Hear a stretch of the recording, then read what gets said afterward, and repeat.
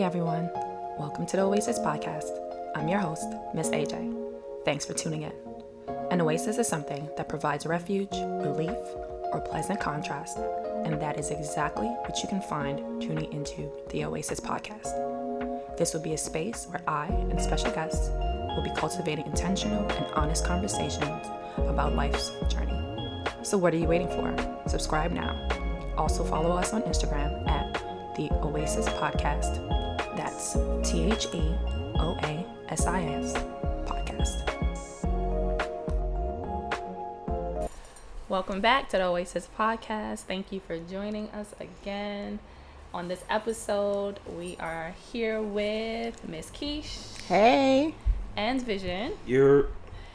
And we will be discussing struggles in the workplace. But before that, how are you guys doing? How you been? It's been a while. I'm doing good. I'm back in school. That's it. That's it. You just in school. School's life right now. School is life. School is life. Respect. How about you, Vision? I'm alright. Same boat as Miss Keish. School and work and school. Well, I'm not in school, so it's been working and living life and adulting, which is very exhausting. Well, let's just jump right in it. We had some conversation before we started recording, right? Struggles in the workplace. I think everyone can relate to this in some shape or form. And so let's just jump right in there. So let's start out by talking about what exactly we do, right? What is our job titles, responsibilities, and just give a brief description of what your work environment is. So I'll go first. Okay. Go first. I work for a nonprofit organization located in Brooklyn, New York. We focus on youth development in a particular area. And my job title is College Retention Specialist, which focuses on providing retention services for those who are at school or even at vocational training, but also assists young adults 18 to 24 who may not have went straight into school but started working but planning to go back into school. So I provide the planning workshops. I help with the financial, their TAP applications. I assist them in the social emotional aspect of being a student, because once again, you add another role to the role that you're already living. I'm the human diary, the case manager. You name it, I'm everything for these kids, and I love it. I do a lot of workshops. I try to bridge the gap between the high school program and the young adult program, because many of them are graduating from high school to go straight into college. And my work environment is very lax. To be honest with you, what I'm wearing today is what I wore yesterday. So that's how I can tell you how lax this is. Ripped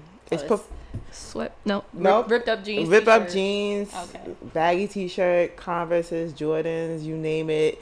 It's not like a professional non-profit program, but we dress this way because we want to relate to the community, and there's no reason for us to be wearing button-up suits to say this is our title, instead of just being like at home with the community and just being able to walk through the projects and be like, yep, and keep it moving, or come to this place. I need to see you. I need to talk to you.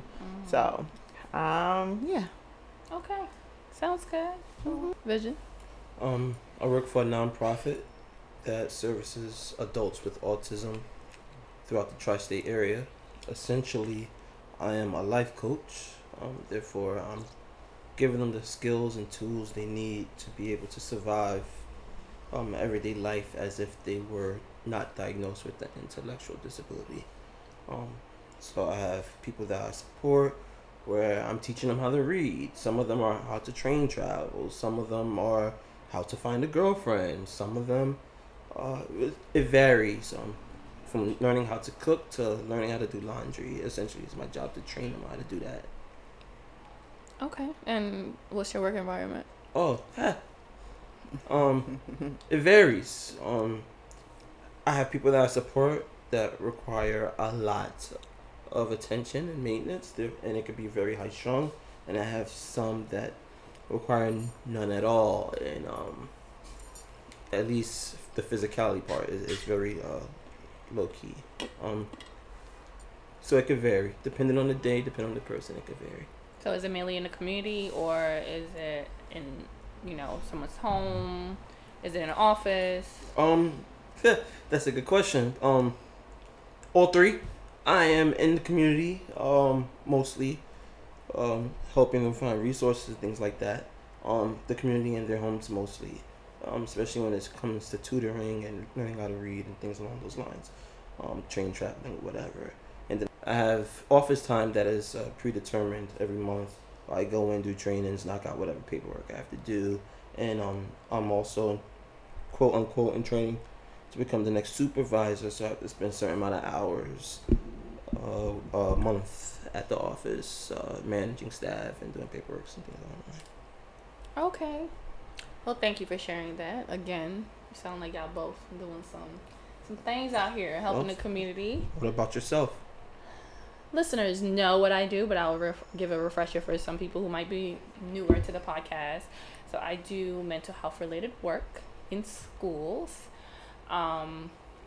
And that is a very wide umbrella. Do everything from consultations with staff, with families, to doing workshops with the community, school community, parents. We do PDs with staff as well. We go out and find resources. We connect with organizations within the community. That's pretty much in a nutshell what we do. Now, what is my work title? I'm a consultant. What else? Oh, work environment. Kind of like UVision, I am mostly in the community. And when I say that, my schools are my community, if that makes sense.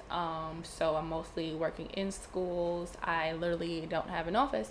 So I just float around from school to school.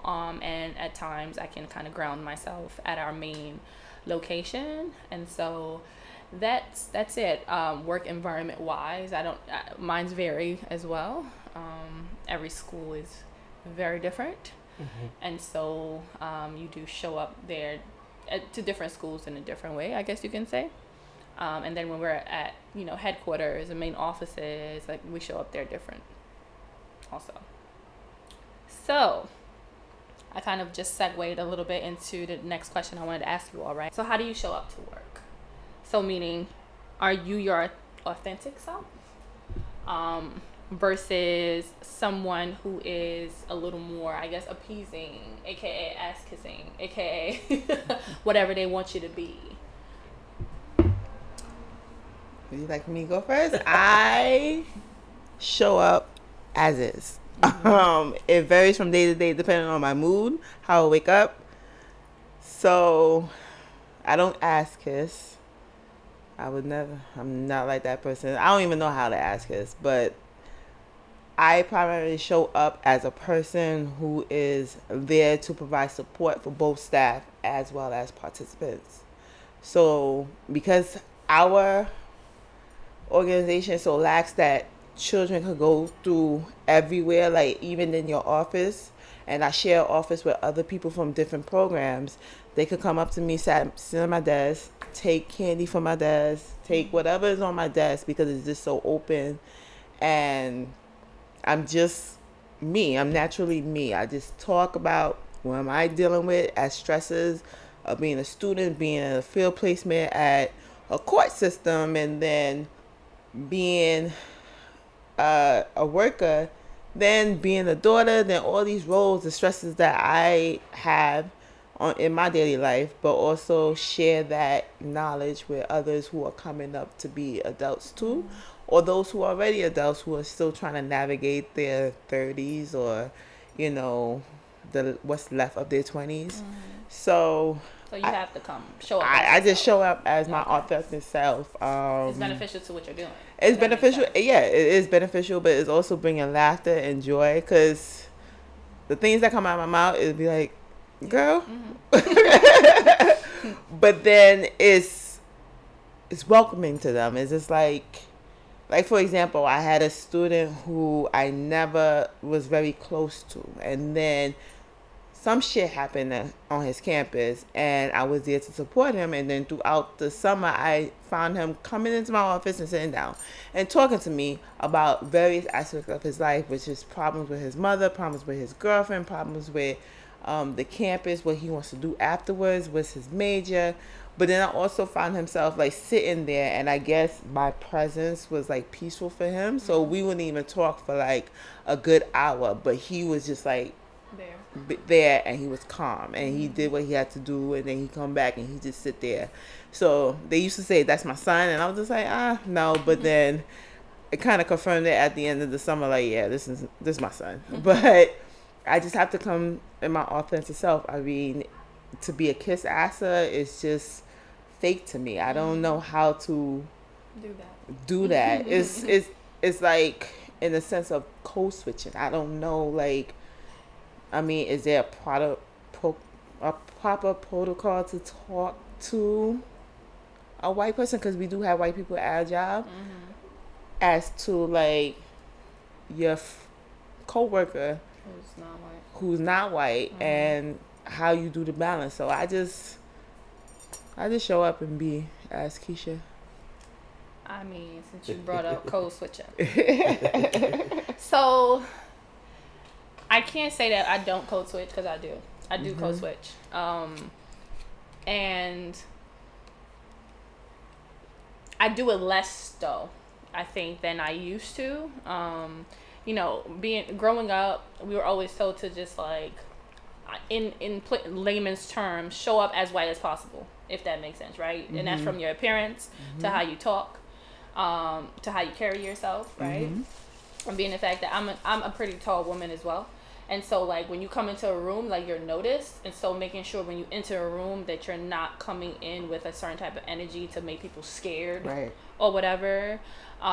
So I was kind of programmed in that way. So I would come into, of course, you do your interview, you know, you do your interview voice, and you give your little white girl voice. And that's how I would kind of carry myself, depending on what the demographic of the people that I worked with.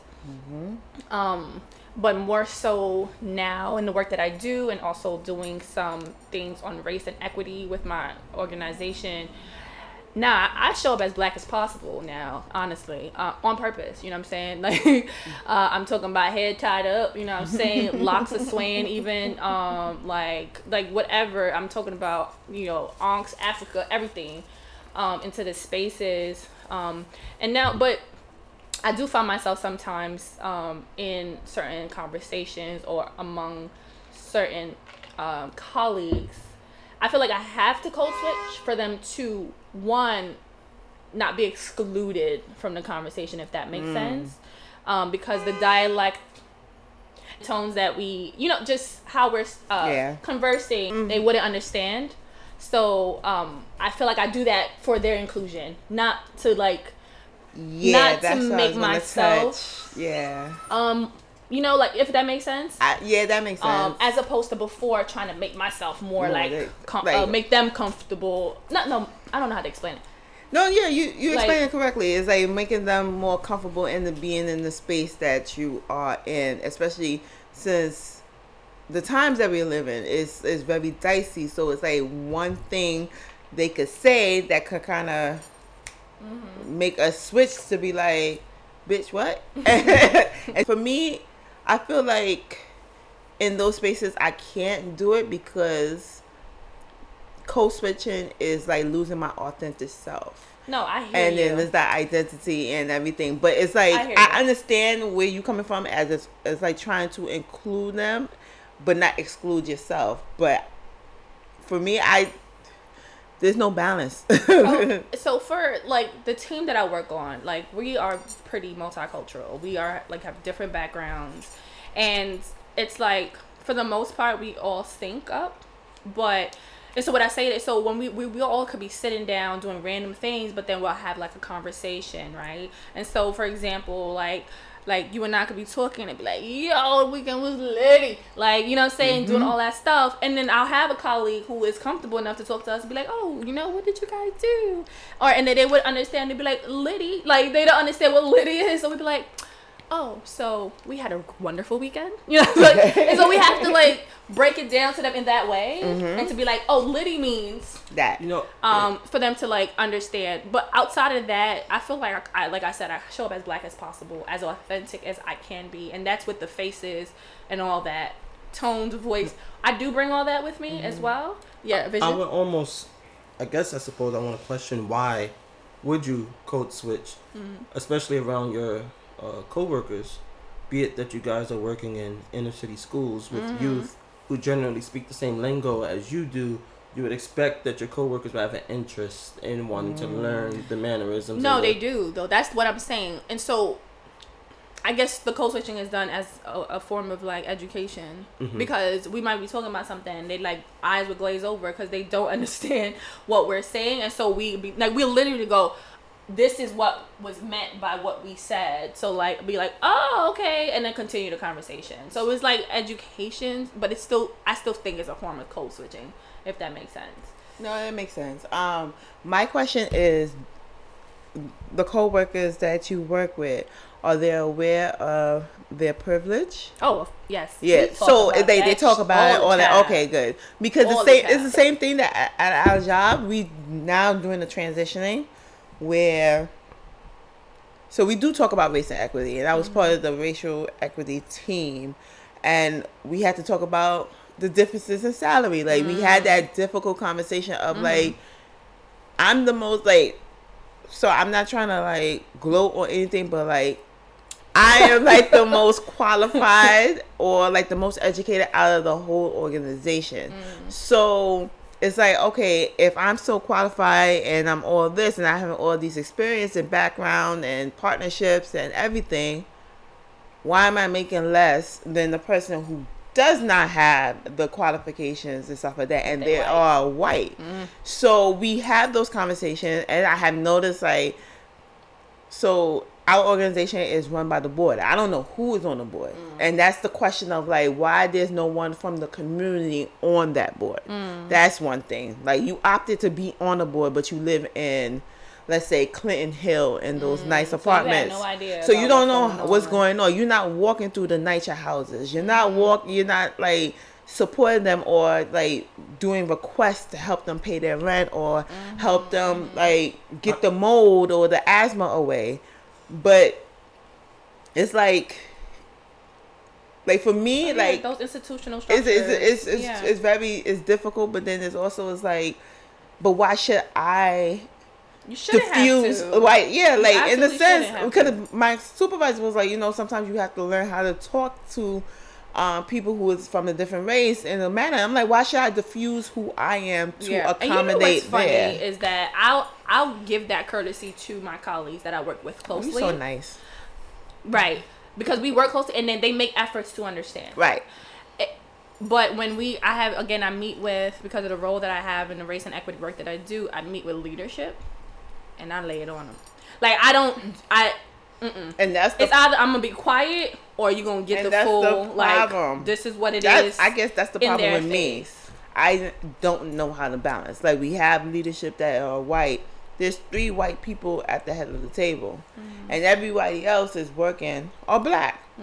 So we looking at them like, y'all making all this money, but we're doing the brunt of y'all work, and y'all just reporting it back to the board so the board could either find some other resources to funnel in our organization, or like say, okay, this is how we want to structure.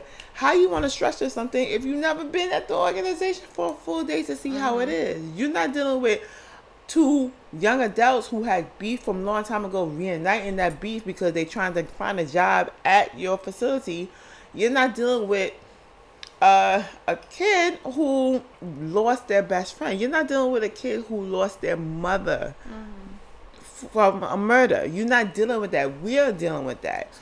So as somebody who once was on a board of directors, and just to answer that, for somebody who once was on a board of directors, and someone who had to take orders like right up under the board of directors, I can answer that question is because when board of directors and board members are donating their money, they want to see how their money is being spent and how it's being provided, how the service is being provided. And if they don't feel that their money is being allocated properly, they are going to, withdraw whatever services, whatever case may be. So if I'm giving you $100, I want to see the $100 spent and being used the way how I want it used. And that could go many ways. That could go for exactly like literally how you spend it, but that could also be the people you hire and how they interact with whatever program that I'm servicing. When I was a board member of said board that I was on, I was lucky that majority of the members of that board were African American, Afro Caribbean, Latino, Afro Latino. That was the community I lived in. And yes, you had said major donors who were white or whatever case may be, but because minorities were the majority of the board, our voices held a little heavier. Therefore, we could hire the people who sounded like us, and we could advocate for the people who talk like us. We knew the power in that. Whereas people who generally join these boards and giving them money, they normally aren't the minority. The majority of those boards are normally, we know how that goes. Yeah. So therefore, they want to see it like how they would do it. And I'm saying that from my experience being a director at a major, one of the top 10 major nonprofits in America. I'm not going to name them because it was a shitty place to work at. But nonetheless, as a director, I had to take information from board members. And as a black man in the South who was 6'4" with dreadlocks, and have white directors telling me that my button down and Clark's was not professional, or things along those lines. So they wanted me to dress like them. Therefore, I had to wear a staff shirt every day, when the person who was immediately under me didn't have to. But he was white with a beard, and I was black with dreadlocks. Therefore, I don't look like I work here. So I had to wear a staff shirt, and the person under me who worked for me didn't have to. So you see where I'm going in that regard. But with my current job, my experience is a little bit different from the two of you, because presentation matters, because I am in their homes as well as in their communities. So if I'm working in a Jewish community with a client who's Jewish, as a tall black man with dreadlocks, I stick out. Wow. So now I have to present myself as quote unquote the safe black man. Therefore, when I'm entering your apartment complex, your security guard isn't stopping me saying, "What are you doing here?" Right. I have to be able to code switch when I'm talking to security guards and parents, so that way I can actually get inside the home, so parents feel safe with me inside their home. But as well as security is a big thing, especially when you're dealing with people with money. When I'm walking into these $1 million homes, and I got to talk to the doorman, I have to be able to advocate for myself in a way that they understand and they don't feel threatened. Now, the privilege of that is, once I'm there, it's a wrap. I'm black as ever. Once I get cool with the parents, it's like, you Jewish? Nope. You Muslim? Nope. You Christian? Nope. I practice the African religion. Y'all call it voodoo. Y'all call it this. And it's cool, because that's something I wouldn't be able to say once I'm in the doors. But now I'm in the doors and I built that trust, I could be as black as I want to. And in regards to the office space, I have a really reckless mouth. That's just me. And my bosses know it, and they cool with it. My highest boss is an Italian lady from Red Hook. So, she got the reckless mouth.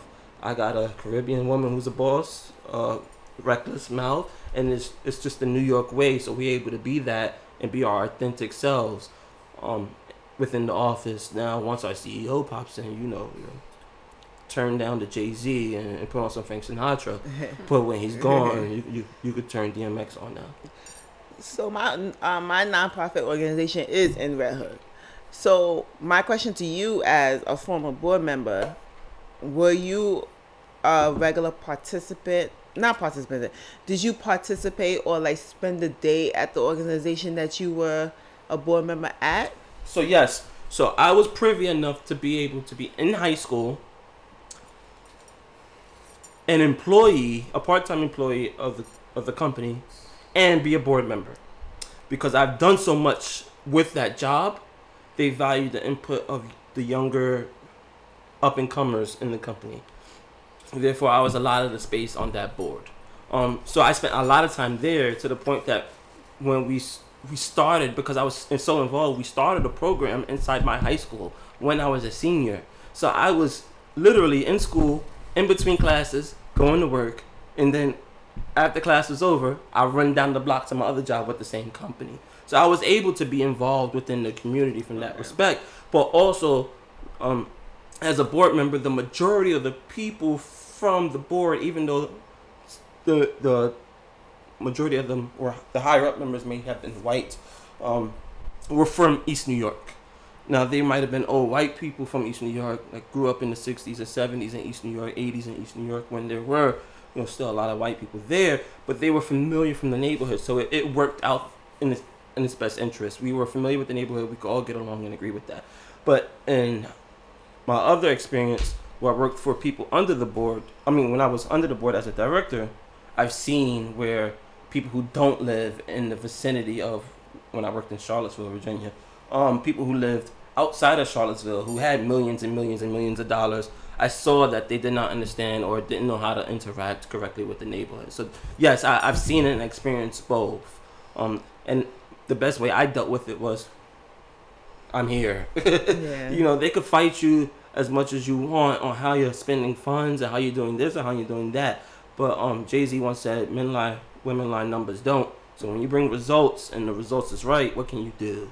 I was telling AJ a couple weeks ago, I spent a couple $1,000s on technology, robotics supplies, and I was crucified. They almost fired me for spending the amount of money I did. But then tons of kids joined the program, and the program was so successful that the next club over decided they wanted to do it too. And then the numbers bore results. Like I spent it brought in results and brought in more money in the long run. So they had to bite the bullet on that. So as long as you're being fruitful in whatever you're doing, right. That's usually what it boils down to, right? The money, dollar right? signs, and that tends to be how they. It makes sense, but at the same time, it's unfortunate. But that tends to be how they hire people, right? Based on what you can bring to them, and what you could bring to whatever area that you're in, whatever field that you're in. So, I know that, of course, when we have these, this actually depends on the job, right? Right. But we tend to work in, like I say, all our work environments are different, and some of us have offices, some of us don't. In those spaces, so we have coworkers, right? So how are those dynamics for you? How do you view coworkers? And can coworkers be friends for you? Coworkers can be friends for me, and every job that I ever had, I still maintain friendships with them. This job, because we are so alike and we talk about shit, we talk about other people and stuff like that, it's like coworkers could be family, but also they could be your truth holders. They could be your advocates. They could tell you that, hey, your slip is hanging. Like, let me tell you how to finagle or speak up or advocate for your job in a manner that you may not be able or kind of privy to. So because I sometimes don't have a good way to express myself, I have a co-wife who understands what I'm saying and is kind of express it in a way that I could say it to whoever I need to say it to, whether it's supervisors or another coworkers. Now, some coworkers could step over the boundaries and act like you owe them something. So, unfortunately, I had to lose a coworker who was a good friend, and I'm on the friendship that we had because it was over something small, but his actions made it bigger, and it made me realize, like, oh, you're just the type of person that probably use and manipulate to get things, and you talk about shit, and I'm the type of person that is not a confronter, but I'm a backer. So what I do is I slowly back away from your life. Like I will stop talking to you. However, he used that situation to say that he was a victim. He was the person that that was harmed in this interaction because of what I did and based on his past trauma. I understood his past trauma, but don't make me the face of it, you know? So I had to learn that although some coworkers could act as mentors or work wives or work husbands or something that kind of make you feel seen and heard and comfortable, there's other coworkers that use a situation to kind of manipulate and make you look and make you feel like you're the bad guy. And then you have to realize that I came in this space, yes, to have a good work environment, but I don't have to be a friend, basically. I don't have to always be there for you when you need it, or like if you want stuff, you can always come to me and bully me to get you stuff because you feel that you have that power over me. Yeah. I was raised from the school of everybody ain't your friend. And me too. You don't go to work to make friends. Yep. Period. And so I always carried that mentality. I always carried that in my head when I started new jobs. That I came here to do what I needed to do. I came here. I'm not going to be a nuisance or a jackass, but I'm not here to be no one's friend either. I'm not going to let people into my life and be privy to that, to what's going on behind the scenes. You just see work, AJ, and you don't see nothing else. And fortunately, I think that was shifted for me a few jobs ago, where you spend a lot of time at work, right? Depending on the job. Sometimes you go above and beyond when you're young and dumb, because I do. Anyway, we'll talk about that later. But I do think you spend a lot of time at work for some people, right? When you're trying to really build yourself, find yourself as a professional, you'll sit here and put the hours in. And therefore, you spend a lot of time with these people. And then eventually, you're going to get off of work topics, right? You're going to start talking about life, because I've done a lot of social services stuff. So you're encountering people that you're working with who are going through things, and you are empathetic, and then you got to start talking, and then things like that develop, and you start realizing, oh, wow, we have a lot of common outside of the workplace. And I say, fortunately for me, I've encountered this. Again, happened not because I wanted to. I didn't go into the workspace thinking we're going to be friends, but I was able to meet really wonderful people who were coworkers who became friends. Now, my definition of what a coworker turning into a friend is very different. Me chatting with you about life doesn't make you my friend. That's how I feel. However, if I've invited you to my home, you are my friend. My personal space, my family. Period. Correct, right? You've met people who are dear to me, who are family members or who are partners or whatever. Now we are friends, right? It's not just we are both upset at our boyfriends and we're like venting. No, you still my coworker, sis. Like, we're not friends. Right? Oh, we go to grab a drink even after work for happy hour. We're still not friends. We can talk. We cool though. We cool. I got you, but we're not friends. But I've been fortunate, I think, for the few jobs that I've had, I would say my mid-20s, I guess you can say, I still carry those people with me that, we've been to each other's baby showers. Well, I ain't got no kids, but I've been to their baby showers, their kids' parties, and met their husbands and their partners and their family members, and just go out to just hang out. Like, yes.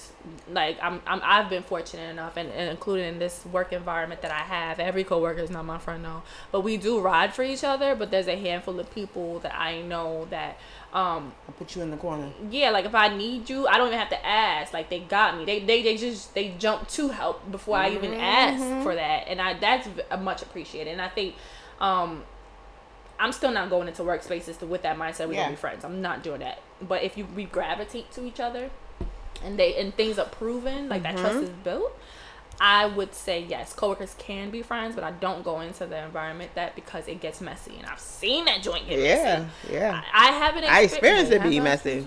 No, as a supervisor, I experienced people I supervise go through some nonsense. Like, I've seen that, and like it became a whole thing that completely changed our work environment and how they work, because they were supposed to work together, and then now I had to separate them and make sure. It was just so much. And I've also seen other times, right, like it just was nasty, and it changed the whole feel of the office.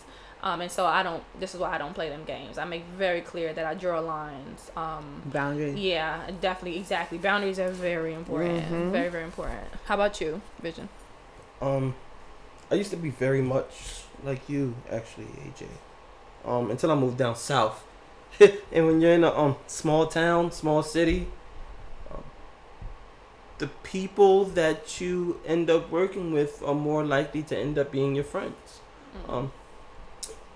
Those people end up, in small towns, small cities, people grow up together. They end up being friends. Or you might have heard of somebody and you don't connect anymore with your high school friends, and now you're in the real world, out of college, back in your hometown. Guess what? Like, the people you converse with are going to be your coworkers. And I've learned to be more acceptable of allowing some, of course, once I feel comfortable enough to enter my life. One of my better friends, a couple of my better friends actually, maybe 2 or 3 of my better friends are still down in Virginia, and they all were co-workers. And I'm still, even though we don't talk regularly, God, if you guys hear us on the phone, you would thought we talked every day.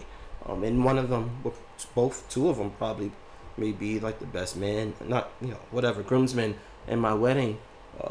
Whenever I decide to. You getting married out here? You serious? No, I said whenever. I didn't get an invite. You got an invite? I said whenever I decide. I said whenever I decide. Oh, okay. Just put me by the bar. Whenever I decide. Keisha always want to be by the bar. Always by the bar. Don't ask me to be no bridesmaid. I might be by the bar in my own wedding.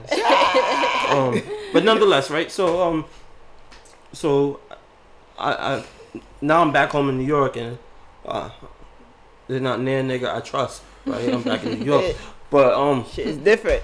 But like my supervisor in many ways now is my friend. Like we chat all the time. Like with outside of work. Of course the conversation starts off about work, you did this, and they'd be like, hey, by the way, you saw wrestling tonight? And things like that happen. But like my supervisor at work, she's now become a friend.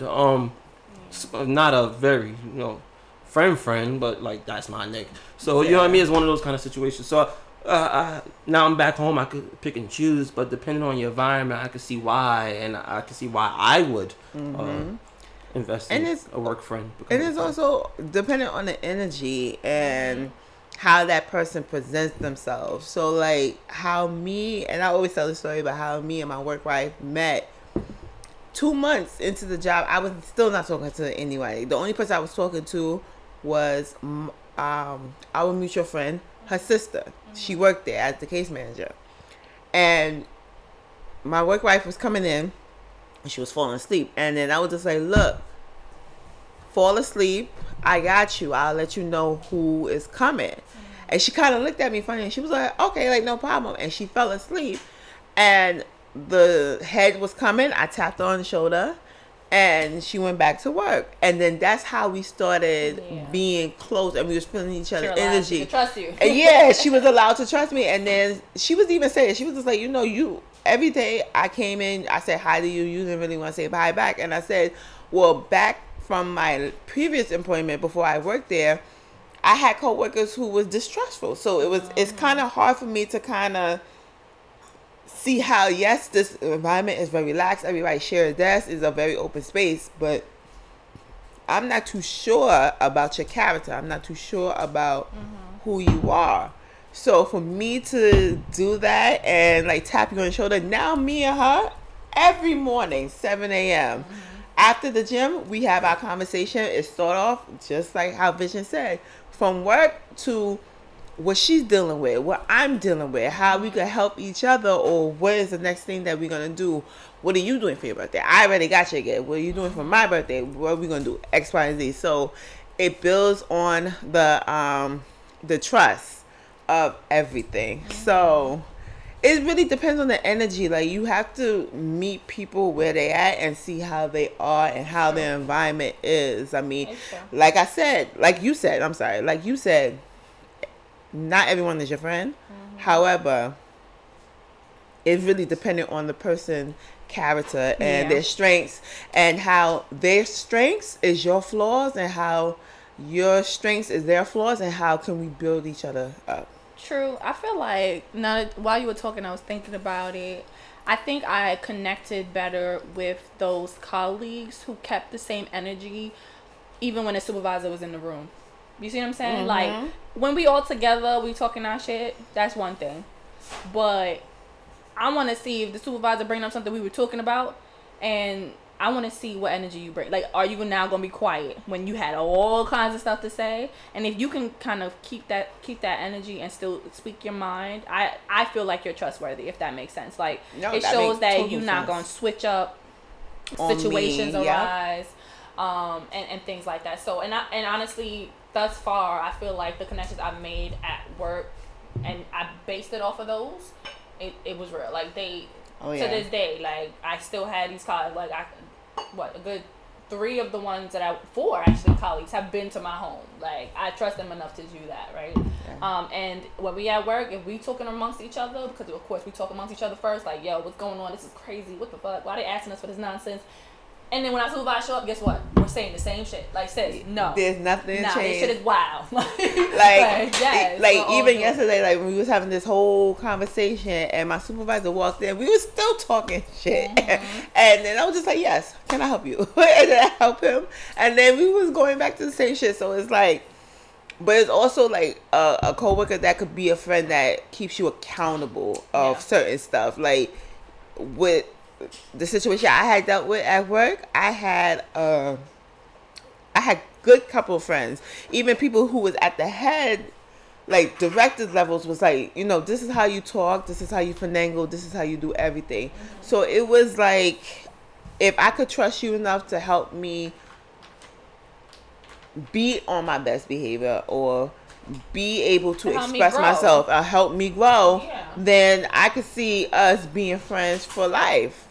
Which is, you know, I could always say I'm a friend to everybody. Like, everyone be like, you always someone's friend and you stay their friend forever. And I'm like, you have to do some real fucked up shit for me to be like, I'm distancing myself. And even if I'm not a nice person now. You know, sometimes I'm a nice person. Sometimes I can be a bitch. But yeah.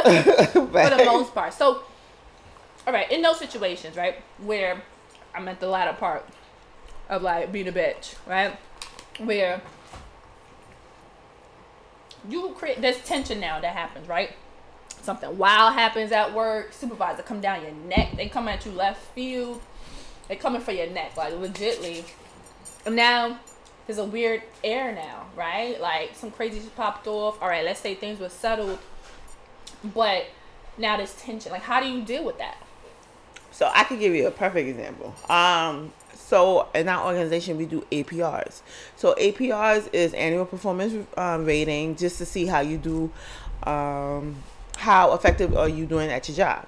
So it starts off by having the supervisor send you the core responsibilities of your job, and you reading it, and then you write what you have done. They write what you have done and what you need to improve on, and then y'all both meet to kind of move forward. Mm-hmm. So meeting with my supervisor always canceled. Every one-on-ones, we have weekly one-on-ones, he always canceled. And then we had our APR meeting, so I was able to do it. Mind you, I'm still in school. I'm doing a field placement at school then, and I'm still logging into my job at my field placement just to be on top of my work. Mm-hmm. So he telling me, oh, you meet these numbers, you did this, you did that, we're proud of you, blah, blah, blah. But didn't go into, like, the latter stuff that I did. Until I flipped it and I saw after the meeting what he wrote. And I cried over the weekend because it was like, we have weekly supervisions. If you said if I'm lacking some way, or like if you said a superior saw me goofing off, in our supervision, you should be able to say, you know what, Keisha, someone came up to me and said X, Y, Z, A, B, C. You're not doing that. So I demanded a meeting, and I talked to him, and I basically said, you don't support me in anything and everything I do. Which is what a supervisor's supposed to do. You don't do nothing. You're not even telling me what I'm doing wrong at my job, because you always upstairs. When you leave, I'm here until 8 o'clock, 9 o'clock at night to start this thing all over again. You don't support me. And we had a big falling out. Like, I've hoped back on the APR, like, I have a supervisor who is ill-equipped to support me in any manner in regards to emergencies or dealing with YAs, etc. And because the APR is how it is like, it's based on raise. Yeah. So this was this weird air of like, okay, are you going to give me a raise or not? I got a 1.5 raise out of the, I think, 3 or 5 range. And it was a weird air between us because I told him how I felt. Like, I was suppressing it, and I just lashed out at him. And many of my coworkers was like, you have to understand that you have a presence about you, whether it's nice or whatever. Like, you tell people what's on your mind, but you also suppress it because you don't want to seem like you step over the boundaries. So it's tension in the air, and you allow that tension to grow, but you have to also finesse it in a way to help you grow as a productive worker. Now, is there tension between me and my supervisor now? No. Is he still intimidated? Yes. Am I allowing that to stop me from doing my work and being effective? No. However, I did address certain things that he was doing during the summer that made me feel like I'm on the verge of quitting. So I guess he recognized that there's certain things that he been doing wrong, that he thought that how he supervised me was good in a way that he supervised other people. Right. And you can't do the same. It's not one size fits all. Not everything good for the goose is good for the gander. So he realized in his mistakes, and I realized in my mistakes, and we just kind of grow in that. Now, is there tension between coworkers? Of course. Like the coworker that no longer is my friend, there's no tension. Like, for me, I wish him well. Praise be to him. But he has that unresolved tension with me. Like, he wants to make sure that he's heard and being seen, so it could make me feel uncomfortable. And I'm just looking at him like, you stupid. I don't even see you. I don't see you. Like, you don't exist in my life. But okay. And this tension with coworkers where it's like, are you doing your job? Are you doing your job? Am I doing everyone's job? And I had those conversations where it was like, you guys tell me I'm not doing my job, but I'm bridging the gap between this program and that program. So how am I not doing something? And I'm there part-time. Less than 15 hours. And you telling me otherwise. So I have experienced those tensions. But it's good to kind of navigate and have conversations. And sometimes there's moments where it's like, okay, let's put our differences aside to make sure that you, whatever crisis that you're dealing with, you're okay. And I will suppress whatever feelings I have about you because I want you to see you be okay. So, I mean, I think it's inevitable if you're working with people that you're going to experience some type of tension or conflict in general. I'm lucky,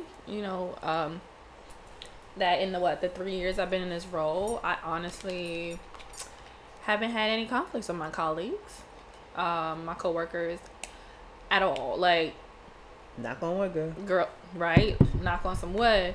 In all honesty, even if if we disagree with each other, it's on some like, that's how you feel, cool.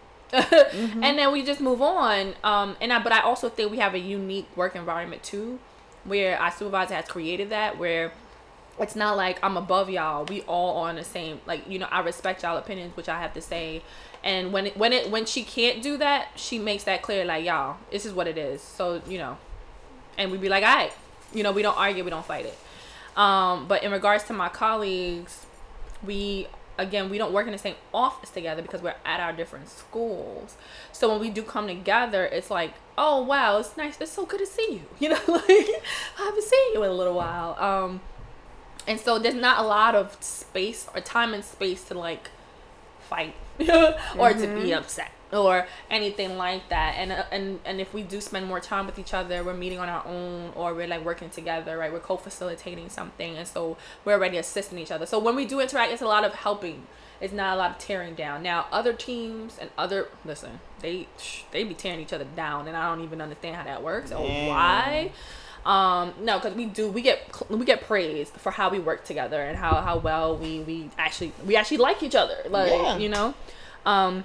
But I've had, of course, experiences in the past where I've had issues with supervisors, not so much colleagues, because I get in the mindset of, like, you ain't nobody to me, you don't do nothing, like, being upset at you or messing with you don't affect my paper in any way. So it's like, next, like, I don't care, right? But when it comes to supervisors, like, when it comes to evaluations and they try to play you, when it's like, whoa, we've been here this whole year. Like, you said nothing. Like, we're not going to do that. And certain things like that, I do speak my mind. I'll do something very similar to what you did. I read it. I ponder, right? I collect my data and my receipts. And then it's like, no, don't get hyped because you win this title. Like, don't do that. No, we got the same accolades. Like, we literally had the same degree right now. Like, nah, you know what I'm saying? And I pull out my receipts. We can have a conversation, but for me, the relationship would never get to be the same. In all honesty, that's how I feel. It will never be the same. That's how I feel. And this is the reason I left my last job, because something similar to what happened to you, we've talked about. For, like, again, she didn't really supervise. I think, and for me, a supervisor is someone who guides you, who helps you professionally to become better. Who it's recognize not an you overseer. Exactly. Who right? recognize you but not condemn you. Correct. Right. And so if you see me slipping, be like, sis, you slipping. Let me help you. XYZ. Supervisor was not that individual. She was just all over the place, honestly, flustered. She was just here, there, everywhere. I had my program down packed. I was good, you know. So just, again, didn't really meet with me really for supervisions. Wasn't really giving me saying things that I need to improve on, but was giving me praise, because I was also getting praise from outside of the program. So it was very, like, confusing, getting evaluations saying, oh, well, I think you can do better in this area. And I'm like, you know, right, you're right, I'll take that. I wish I actually had something that I can learn from, because you didn't give that example. And point blank period. Like, if we're gonna go at it, we're gonna go at it. Evals are not just for the employee. Everyone should get evaluated, you know what I mean? Yeah, of course. Period. And people don't understand that when you're getting evaluation, it's not just, oh, tell me what's wrong with me. It's also, hey, this is where I feel you can support me. And so if you don't feel supported, let them know that this is where I need support. And so we had that discussion, but for me, it created a lot of tension. And I personally, I spend too much time at work. Okay. I don't like uncomfortable situations. All right. I don't like energy. I don't like that energy that's tense, energy that's negative, especially if I spend a lot of time at that space, especially if I care about what I'm doing, then I'm going to invest in the time. And so if that's there, I will more likely ready to, like, just move the hell on than to sit here and try to iron crap out. And for me in that particular job, it was time to go regardless. But so in situations like that, and I've had other situations where supervisors were just nasty people, and I stuffed it up for a good while, but then I had to tell them about themselves. And afterwards, things did change, but for me, I just saw that as a time that I grew and had to go and just move on. So supervisors, yes. Colleagues, not so much. I'm grateful, I guess, not having that type of situation. I mean, of course, there's people that you don't care for, right? Like I would never invite you to my home, you know, but I don't, outside of that, I'm not going to treat you no kind of anyway, just like I'll see you, hey girl, hey, all right, or hey boo, what's going on, and then keep it moving. But I'm not gonna create any type of anything. So I have a question. Do you feel slighted when your supervisor have a better relationship with other members on your team and not you? Hell no, I don't care. No, literally, I don't. Like, as long as, I mean, honestly, as long as I get credit for what I'm doing, meaning no one else is getting credit for the shit I'm doing, right? Not so much as like, oh, every time you got to point out something good I did, give me a happy face sticker. No, that's not what I mean. But as long as no one else is getting credit for something I actually did, which is also something that my team members were very good at. Be like, oh, if our supervisor thinks someone did something, we'd be like, no. This is such and such's work. I just used it. We're very good at giving each other credit. And my supervisor is very good at acknowledging each of us for our strengths, which I like. I've been blessed in this regard for that as well. I don't care. Like my supervisor, again, she's from the Caribbean, right? A majority of us are, but again, we have some white colleagues as well. Latino, no, I'm not sure. No Latinos that I know of. But a majority of us, we come from, even though we're people of color, there's Asian, there's white, there's from the Caribbean, there's American, like we come from different backgrounds. And so she has different relationships with all of us, right? And some of them, they come from the same, if you come from the same country, right, you bond a little bit different because you guys can talk about back home and all that stuff. I don't come from there, so it's cool. Like, okay, you guys can talk about the foods and stuff. That's not where I'm gonna connect with you, right? And I'm okay with that. And we all have our different connection with each other for different things. So I don't get jealous on that. And honestly, the less you see me, the happier I am. That's cool, sis. Like, don't come for me for nothing. like as long as, for me, if I hear no word, it's good word. Like, oh, I'm good, I'm straight, all right, and I'm good with that. I don't need to be a good word. I don't be chatting with you, kiki-kikiing all the time type stuff. I respect my supervisors. I feel like I have a good relationship with my supervisor, but at the same time, we're not friends. Yeah. Right? And I always keep that. We're not friends. Because at the end of the day, I strongly believe for anybody. Yeah. If it comes between you or them, guess who they're going to choose? They're going to choose themselves. So I always remember that piece, to be honest. You've been quiet over there, Vision. What you thinking about? No, I was just letting you guys talk. You guys had a lot of information. And then you're going to say we took over the conversation. I didn't you say didn't get a chance to speak. Go ahead, Vision. I didn't say that at all. Tension with coworkers. You guys want to know what men think when their women come home and talks about their situation with their coworkers. What? Out our mouths, you might hear like, "Damn, babe, that's crazy," but men, we don't care unless it becomes something where we're being competitive for a position or a dollar amount. I think I could say this for most men. We really don't care in regards to that, at least myself. So beef with coworkers, if you don't like me, you don't like me as a dude, whatever, that's nice. You don't mess up my dollar, I don't mess up your dollar, unless we trying to get the same dollar, then that's a whole other story. Most of my jobs, success has been critical for teamwork. Like, you have to work as a team in order to be critical. So I've adopted the belief that in regards to what we do professionally, we gotta get along. All the other stuff really doesn't matter in that regard. I worked on projects where we brought in millions of dollars, and it was just me and one other person, and that was cool. Like, me and him, we took care of it, and it was what it was. And granted, that person is one of my better friends, but it worked itself out. And I've been in situations where you have to literally work together for your survival, where you've been in life or death situations, and if you guys don't work together, somebody's gonna leave here dead.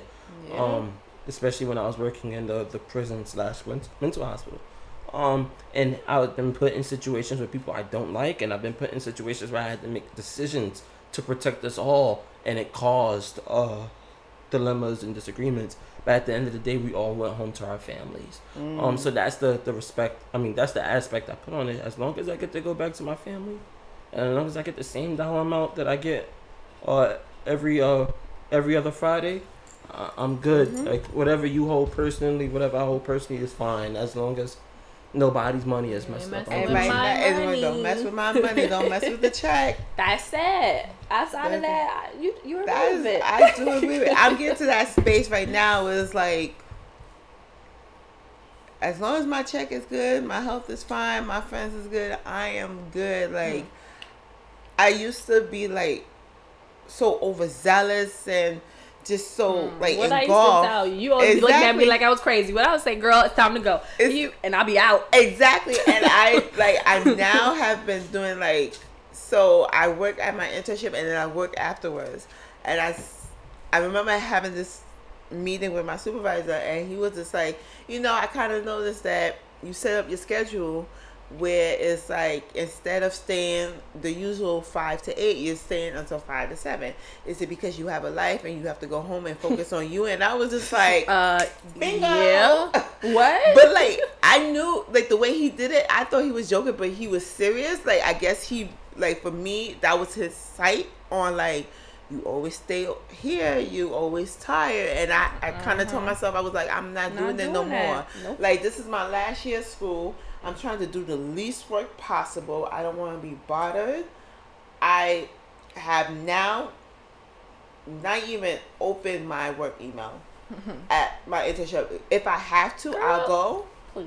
But I will be like, nope, I deal with it. And then like, I'm hearing like, oh, you missed this, you missed that, and this, That's and I'm okay. like, Alright. I was at my internship. I get off at 4 p.m. My work phone is off at 3:59. Can I- don't play that. I'd like to revisit something you guys did mention earlier, though, in regards to your supervisors having relationships with coworkers. I mean, of course, employees that aren't you.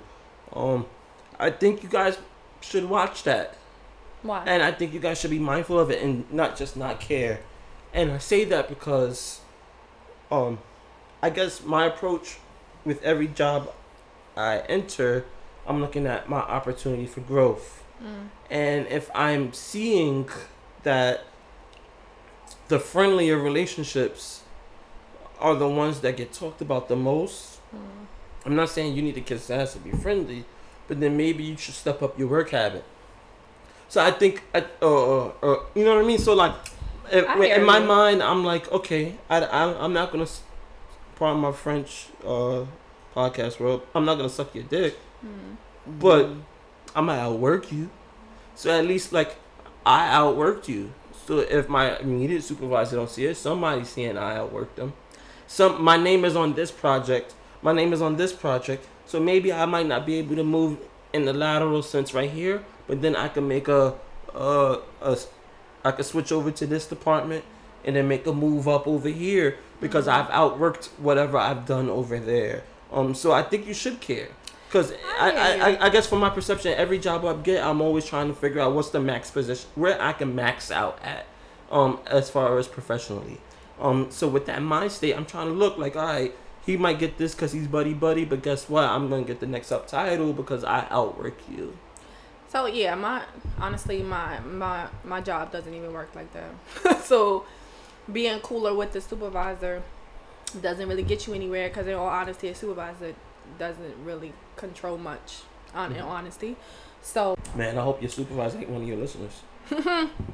She know what it is. She tell us the same thing. Like, she know what it is. I mean, for me, again, some people move very differently. I feel like my work ethic, my work ethic and the quality of my work always speaks for itself. You may not like me from a hole in the wall. You don't like how I enter a room. You don't like my presence. You don't like whatever. But when you hear me speak, when you hear me do my work, you see that I'm about my shit. So I say that to say that even when I've had instances with my supervisors where we had disagreements or anything, or whatever the case was, the core of it, they can't say I don't do good work. And I know that will always speak for me.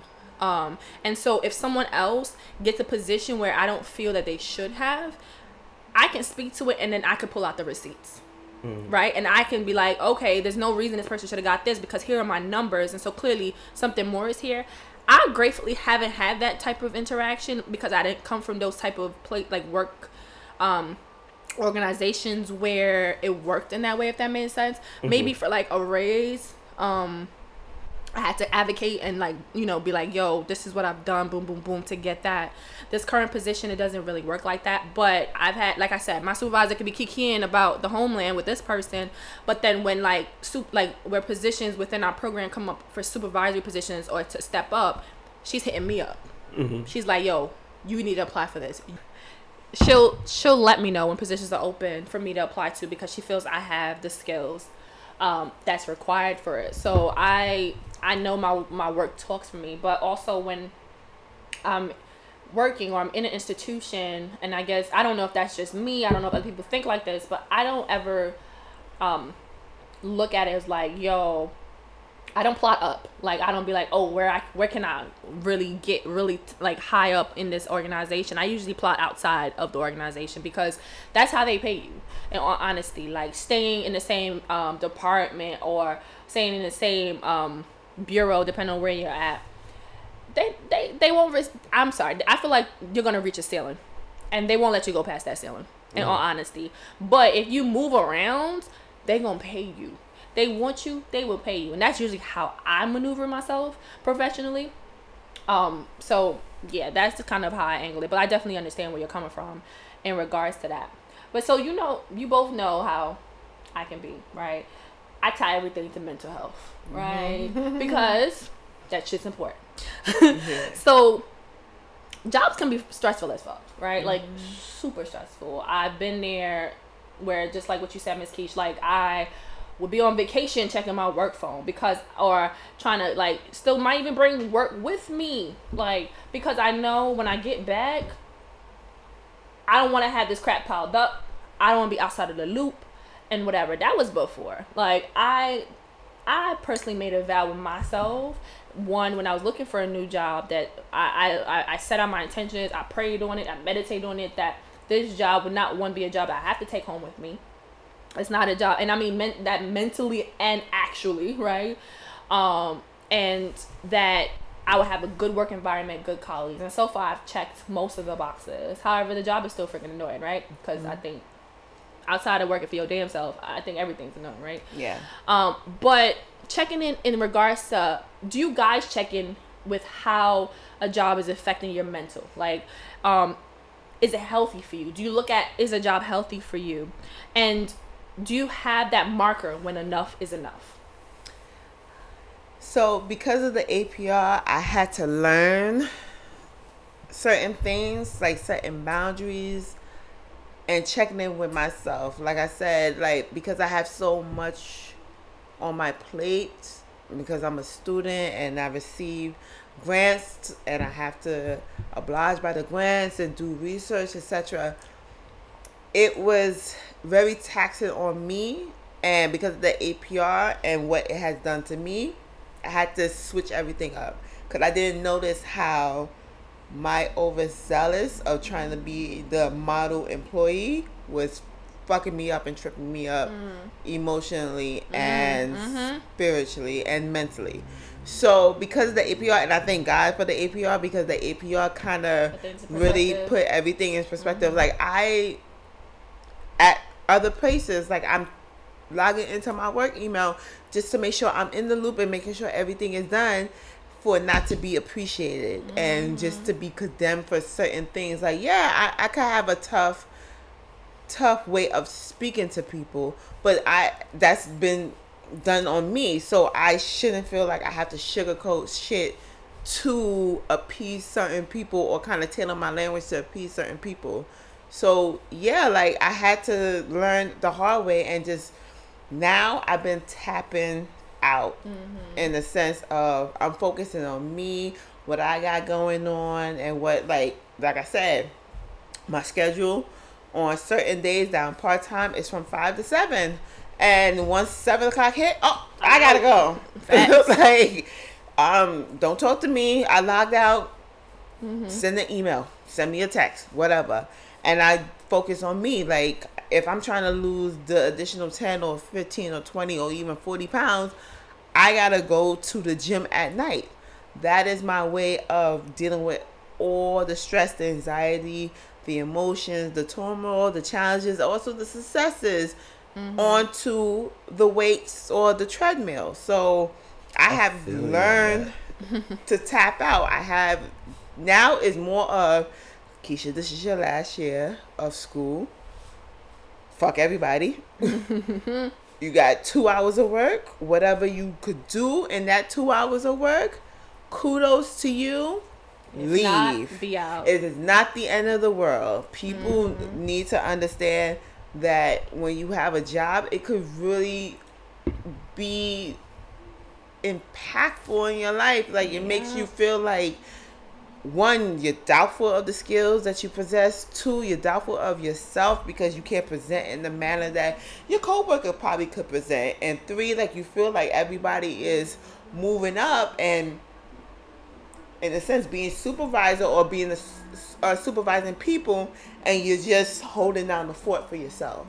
And sometimes that shit hurts, but then you just gotta realize at the end of the tunnel there's a light, and that light will guide you to your next journey. This is only temporary. Your next journey is I would say, the stage of what you have learned now to showcase at that. So, Miss Keish, because we known each other quite some time, has my motto not been fuck these jobs? Exactly. and I'm like, and it took me, and I think it took you this long to actually be like, no, because girl, I work at that nonprofit for 2 years, and I was busting my ass while I was in school, and it took this one APR from a supervisor who came from being a coworker to now being a supervisor, who said, toting his experience, to be like, fuck this job, like, I don't, like, I'm clocking out, like, and I had to, and it's so funny, like, my transition has been like quick, to the point where I'm offering advice to my coworker who yesterday they fucked up her check, and she was like, I'm not coming to work. And I said, look, you have every right I validate your feelings. You have you set the stage for someone who takes your job to, like, live upon. However, focus on you. I've been telling you this for years now. Focus on you. Focus on that business that you want to make.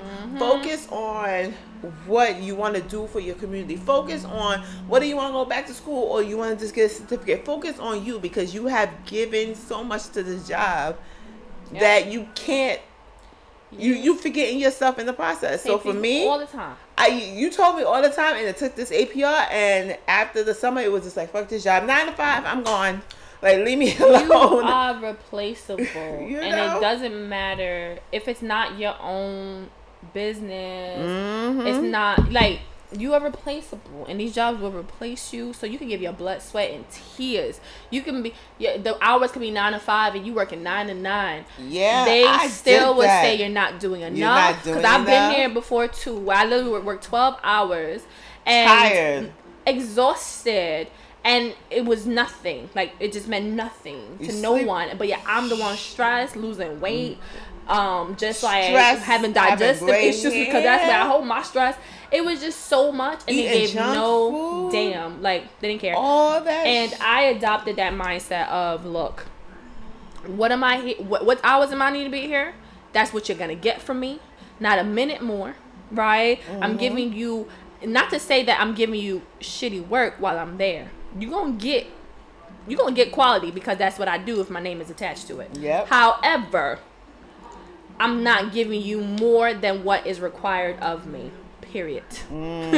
Because I am more important, and what that means is the time that I am away from work, I could be working on myself. Exactly. And whether that's laying down on the couch, that is my self-care. Yep. Okay. Whether that's taking a run, whether that's taking a walk to burn off some calories, whether that's going to the gym, right? Whether that's working out, whether that's making a meal, like that, I deserve that. But most importantly, it's so that I can focus on what my next steps are, because I will not be at this job forever.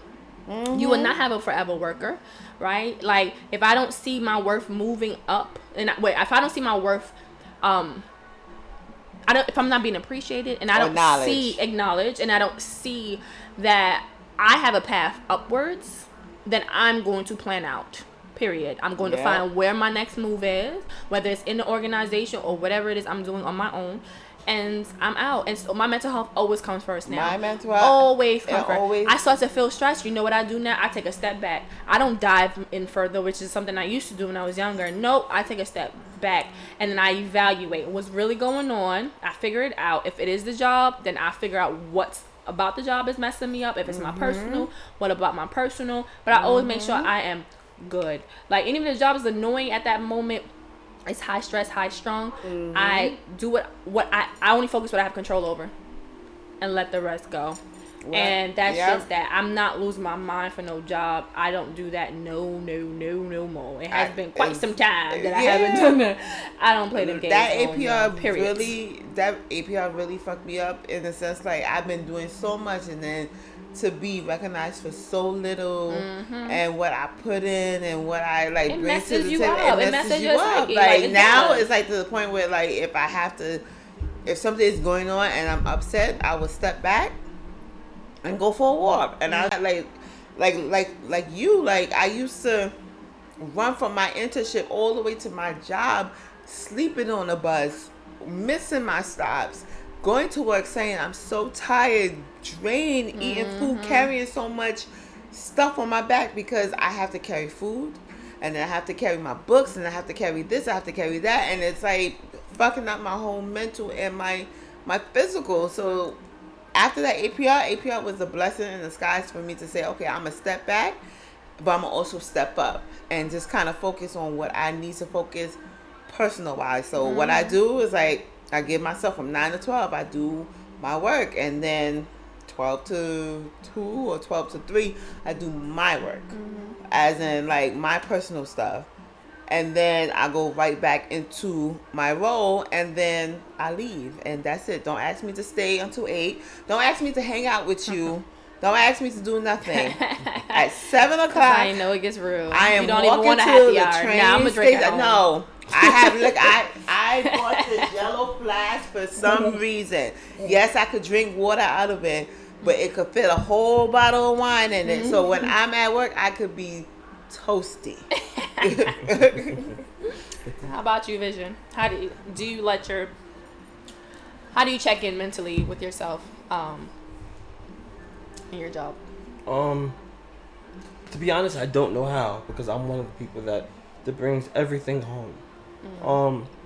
But I've come to the realization to appreciate the things that I am, even though I don't want to appreciate it immediately, that I am and have been through therapy. So black men, if you're listening to this, I'm telling you to go to therapy. Please go to therapy. Black women too. Amen. Black women too, but I'm saying this for black men because even if it's work shit, it plays itself out. And I say that because I realized that I'm lucky. I had an amazingly big dream when I finally came to myself on what I wanted to do. And once I figured out what I wanted to do with myself professionally, everything has fallen apart. And it didn't make any sense. So though I take home all that stress, I'm learning to appreciate that stress. And I guess that puts me in a different space from you guys. Because now I can come home and say, you know what? And I have yet to disclose my dream job, like the perfect job to anybody. But to anybody, even my girlfriend, I have never disclosed, like, this is what I want to do.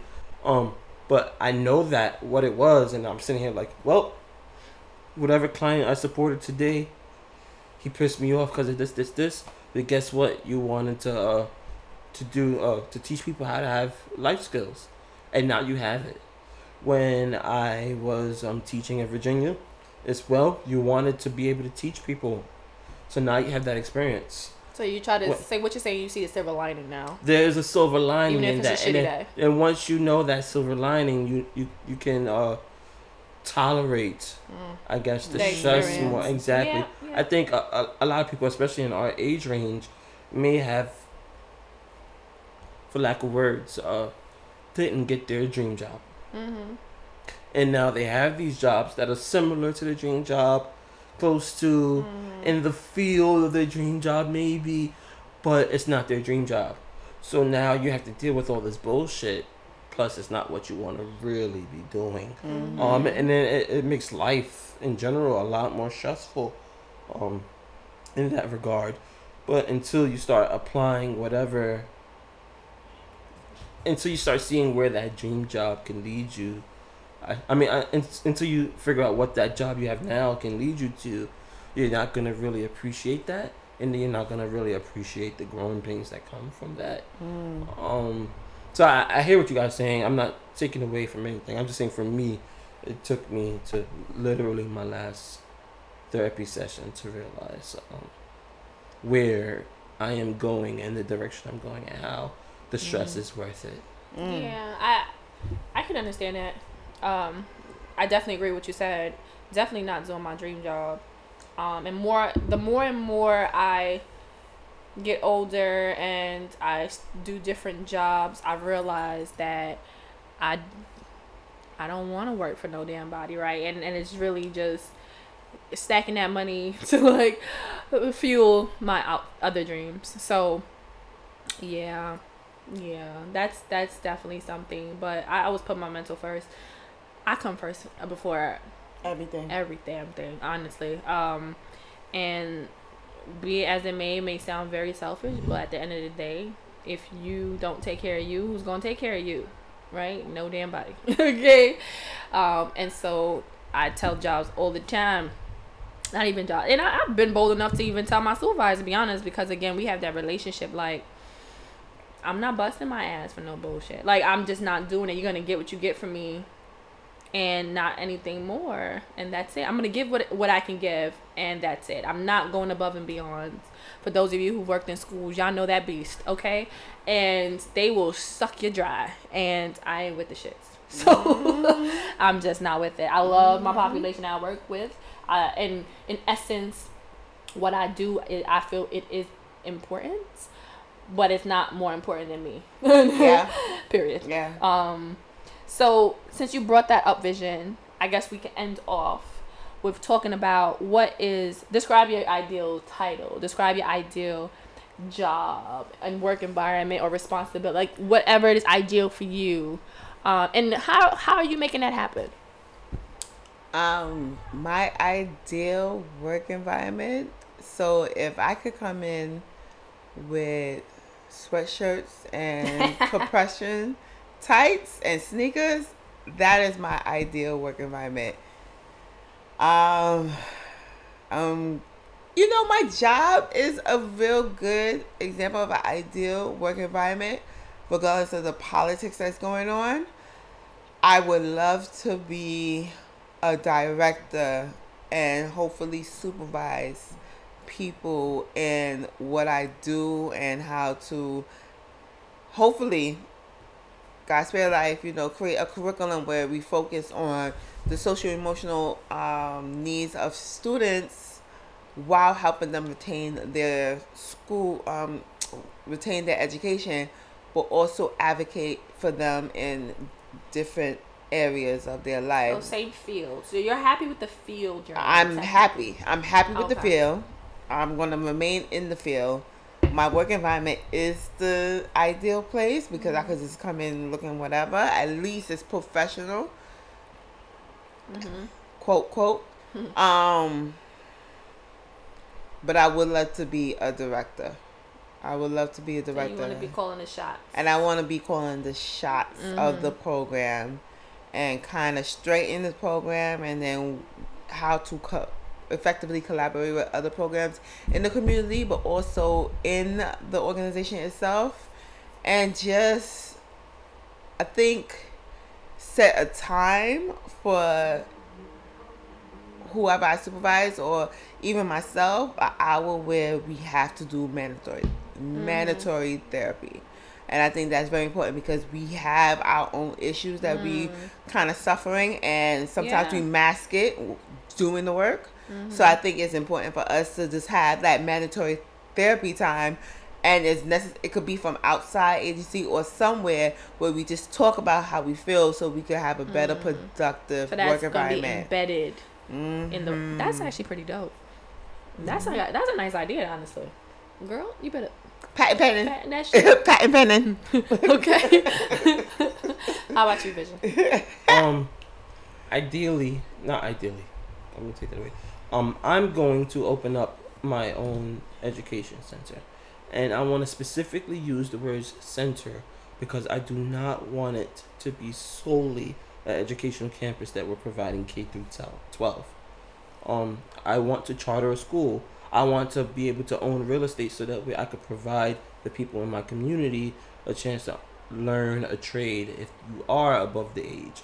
I want to be able to have my high school students graduate with associate's degrees as well as high school diplomas upon their graduation within high school. So that way they could graduate high school with an associate's degree and a high school diploma as well as an associate's degree in said trade.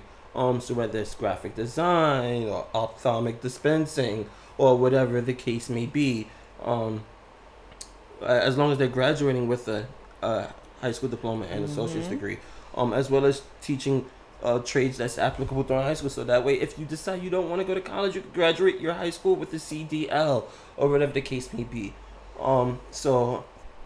Ideally, I see myself as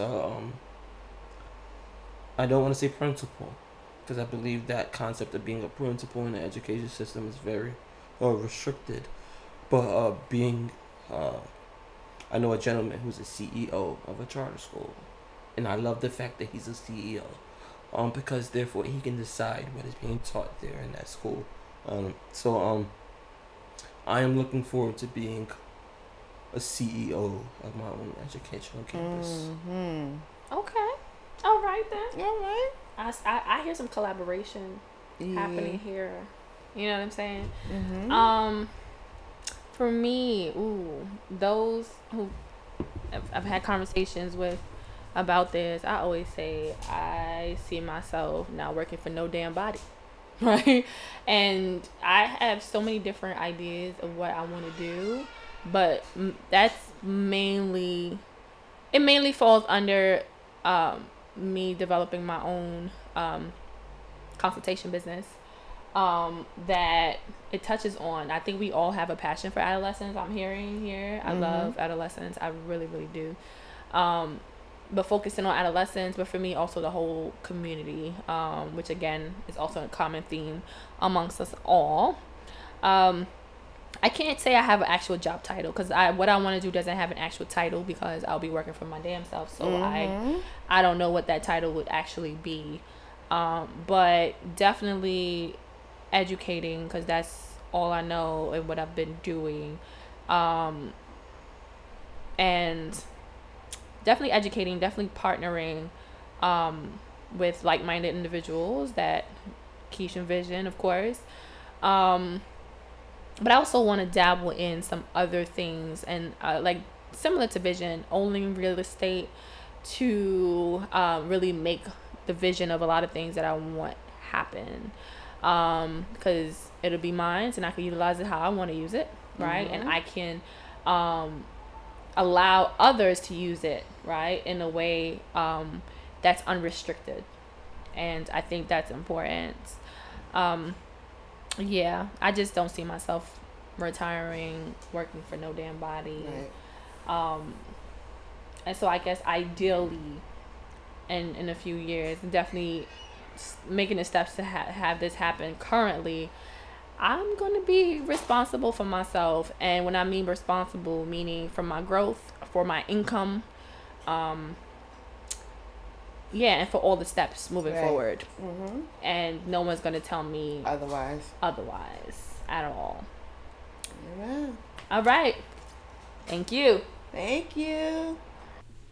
For today's Connection Corner, I leave you with a quote from James Clear.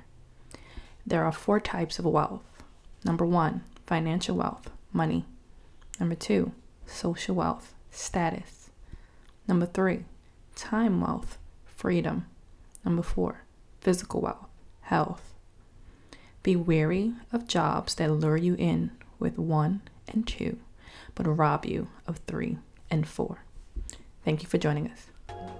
Thank you for tuning into this week's episode of the Oasis Podcast.